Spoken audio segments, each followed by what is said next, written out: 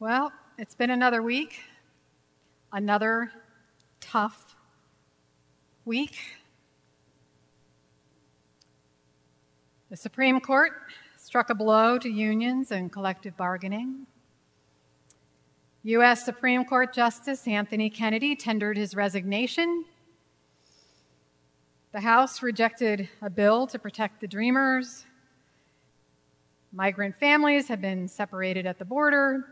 Restrictions and criminalization of asylum seekers has increased. And the building of tent cities for migrants is scheduled to begin in a few days. In Pittsburgh, an unarmed African-American teen, 17-year-old Antoine Rose, was killed by a police officer. And then there came the shooting at a newspaper in Annapolis, Maryland, which left 5 dead and others injured. Wendy Winters, a Unitarian Universalist and a member of the Annapolis, Maryland congregation, who was known for her work with Unitarian Universalist youth in our district, was among those killed. The news hasn't been all bad. But what I am hearing from people is a current of despair, anxiety, reactivity, and frustration. There's also a deep current of anger and blaming. This week, a tough week, I have experienced a kind of whiplash, reacting to each event, each news story, each day with a sense of what is going to happen next. And each day seeking to find a way to restore some sense of balance. This morning, I planned to talk about spiritual practices. The Worship Associates selected spiritual practices as the summer worship theme. And this week, I thought I would talk about what a spiritual practice is and why it is important and how we all need regular spiritual practices rooted in everyday experiences. And all week, I kept thinking, really? Really? I don't know if I can talk about this when the sky is falling. These are times for action, I kept thinking to myself. And then I hearkened back to last week's General Assembly. 2,000 Unitarian Universalists gathered from across the nation and internationally as well. Delegates arrived, as they do every year, to represent our congregations and make decisions in line with Unitarian Universalist values. Collectively, we ask questions and reflect on the kinds of answers that Unitarian Universalism has to offer, the kinds of answers the world needs, the kinds of questions the world needs, the kinds of things that are grounded in our liberal religious values, our human values. Those decisions speak directly to the kinds of issues that have been so prominent in the news in recent months and days. Those include decisions about the importance of Black and brown lives, transgender and differently abled lives, the lives of youth, the lives of immigrants, indigenous lives, the life of this planet, prisoners' lives. 3 actions of immediate witness were selected, and 2 of our delegates, Tanya Wenger and Pat Uribe-Lichty, were there and helped to craft the final language of one of them. And that action is very near and dear to this world and this community because we have been working on this issue. And that action is end family separation and detention of asylum seekers and abolish ICE. The other two, if you're curious, are dismantle predatory medical care practices in prisons and end prisons for profit. And we are all related. Solidarity now with Indigenous water protectors. Delegates also changed the Unitarian Universalist Association bylaws, which I know bylaws never sound real like sexy stuff, right? But they were changing the bylaws to reflect gender-inclusive language, shifting he, she, him, her to they, their. Also at General Assembly, the historic marginalization of our religious educators and our youth was addressed by two key decisions. Religious educators were enthusiastically and overwhelmingly voted delegate status to General Assembly. Youth were voted full status for two positions on the Unitarian Universalist Association Board of Trustees. What struck me as much as anything about this year's General Assembly was the decision-making process itself. It included intentional spiritual practice. Now, I remember when I first went to General Assembly about 20 years ago or so, there were lots and lots and lots of long, tedious debates about anything and everything.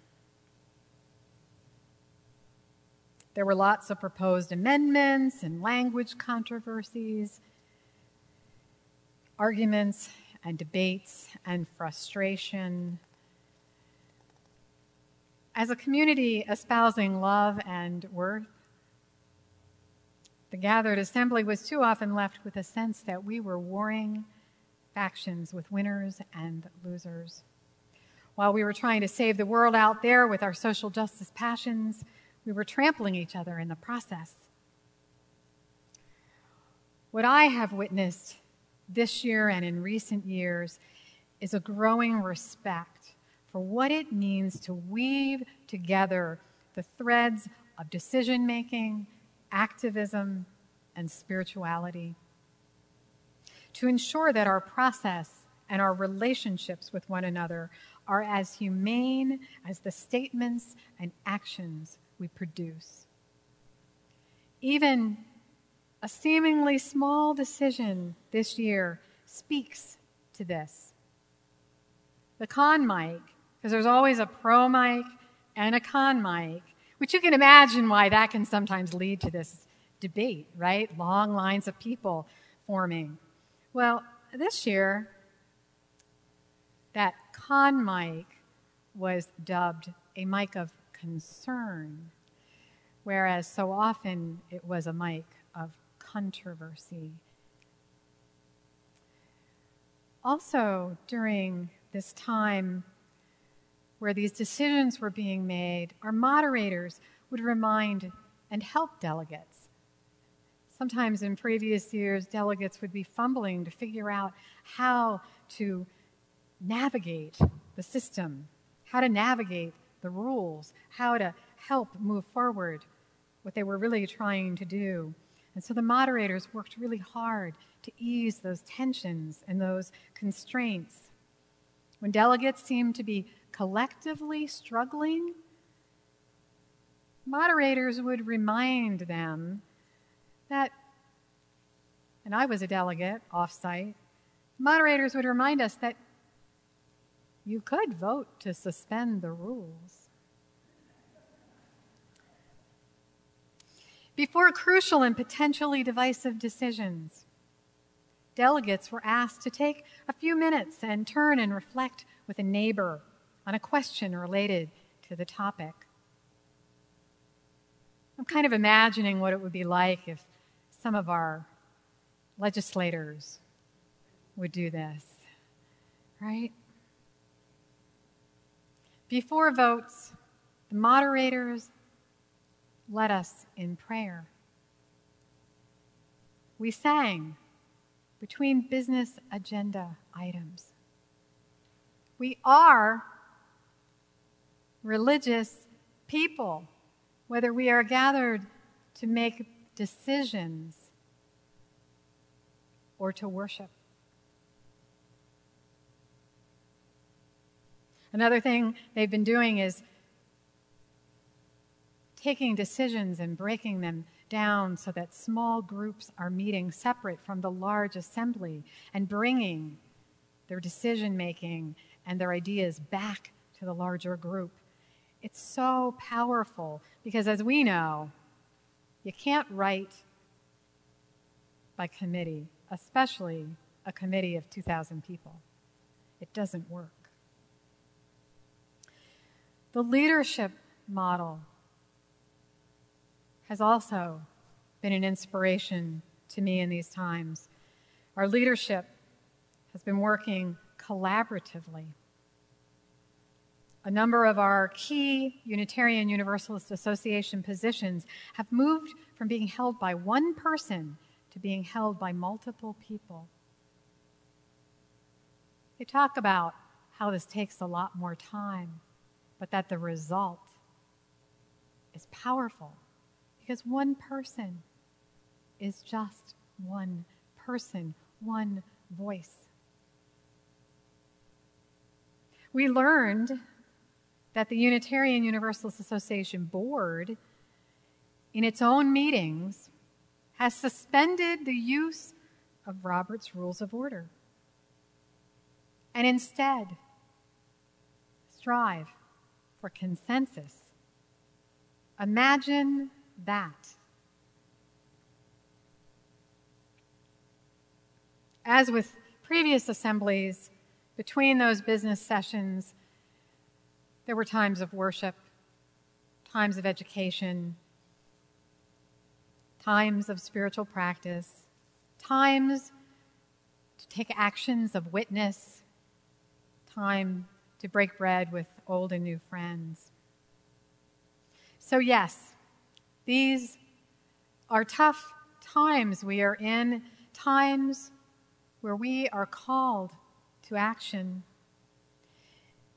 Yet, they are times when the importance of the spiritual practices of our community, of our faith, of our individual lives cannot be underestimated. We need both. This summer, as we embark on the theme of spiritual practices in our worship services, our General Assembly offers us a reminder of just how critical those spiritual practices are to the work. When woven with the business, with the work, with the activism, spiritual practices strengthen community. The division between justice and spirituality, between work and spirituality, between activism and prayer, is a rather arbitrary one. The language of spirituality and justice gives us a way to talk about certain experiences and ideas, but does not serve us well when it separates them into two rigid categories. After all, if you've been to a vigil, how many of you have been to a vigil? Most of you have been to a vigil. Tonight's your chance. If you attend tonight's vigil,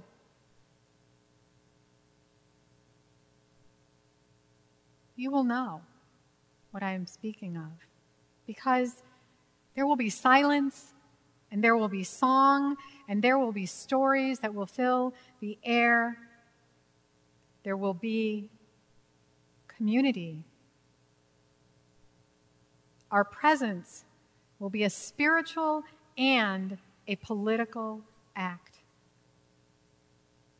When times get tough, we need to act, and we need to act from a place of spiritual grounding. Our way of making justice has to be rooted in our deepest values and in our humanity. As we wrestle with the urgent calls to justice, spiritual practice can also be the very thing that makes it possible for us to continue on. Without spiritual practice, I lose my balance, my patience, my compassion, my hope, my joy, my deepest connection to spirit, my deepest connection to others, my commitment to collaboration, to healing, to transformation. Without spiritual practice, I lose my humanity, the very breath of life. Without active engagement, I lose my community, my connection to others, my part in the interconnected web, my power to affect change and to be changed, the opportunity to give shape to the world and to be shaped by it. I lose the hope for planetary healing and beauty. Without engagement, I lose my humanity, the very breath of my life. This summer, as we engage in reflecting on and embodying spiritual practices, I invite you to seek and reflect on those places where the two intersect. Where does one feed and nourish and encourage the other? How do you bring spiritual practice to your justice work? And how do you bring your justice work to your spiritual practice? These are the warp and the weft. You can't weave a tapestry without both of them. Spiritual practices are not meant to remove us from our lives and from daily experiences, nor is activism meant to remove us from ourselves, from what we might call spirit. Being a Unitarian Universalist calls on us to be people of spiritual depth and social engagement, to weave tapestries of our lives and with the lives of others. When asked by a priest to speak at his church, author Barbara Brown Taylor asked him, "What do you want me to talk about?" And his answer was simple: "Come tell us about what is saving your life now." We each need to be asking ourselves that question: what is saving my life right now? And we each need to reflect on and answer that question for ourselves. On what does my life depend? But let's not stop with that question. Let's also ask, on what does the life of the world depend? Amy Marie Brown asks a similar question: what are the practices you need to line your life up with your values and beliefs? She says, "I have found that the work of cultivating personal resilience, healing from trauma, self-development, and transformation is actually a crucial way to expand what any collective body can be. We heal ourselves and we heal in relationship. And from that place, simultaneously, we create more space for healed communities, healed movements, healed worlds. To cultivate our individual selves and our communities in line with our values creates more healing for ourselves and the planet. Spiritual practices save lives. Meditation and prayer, vigils and letters to the editor, marches, calls to legislators, deep listening, forgiveness, humility, and planting trees. Where does spirituality end and justice begin? Where does justice end and spirituality begin?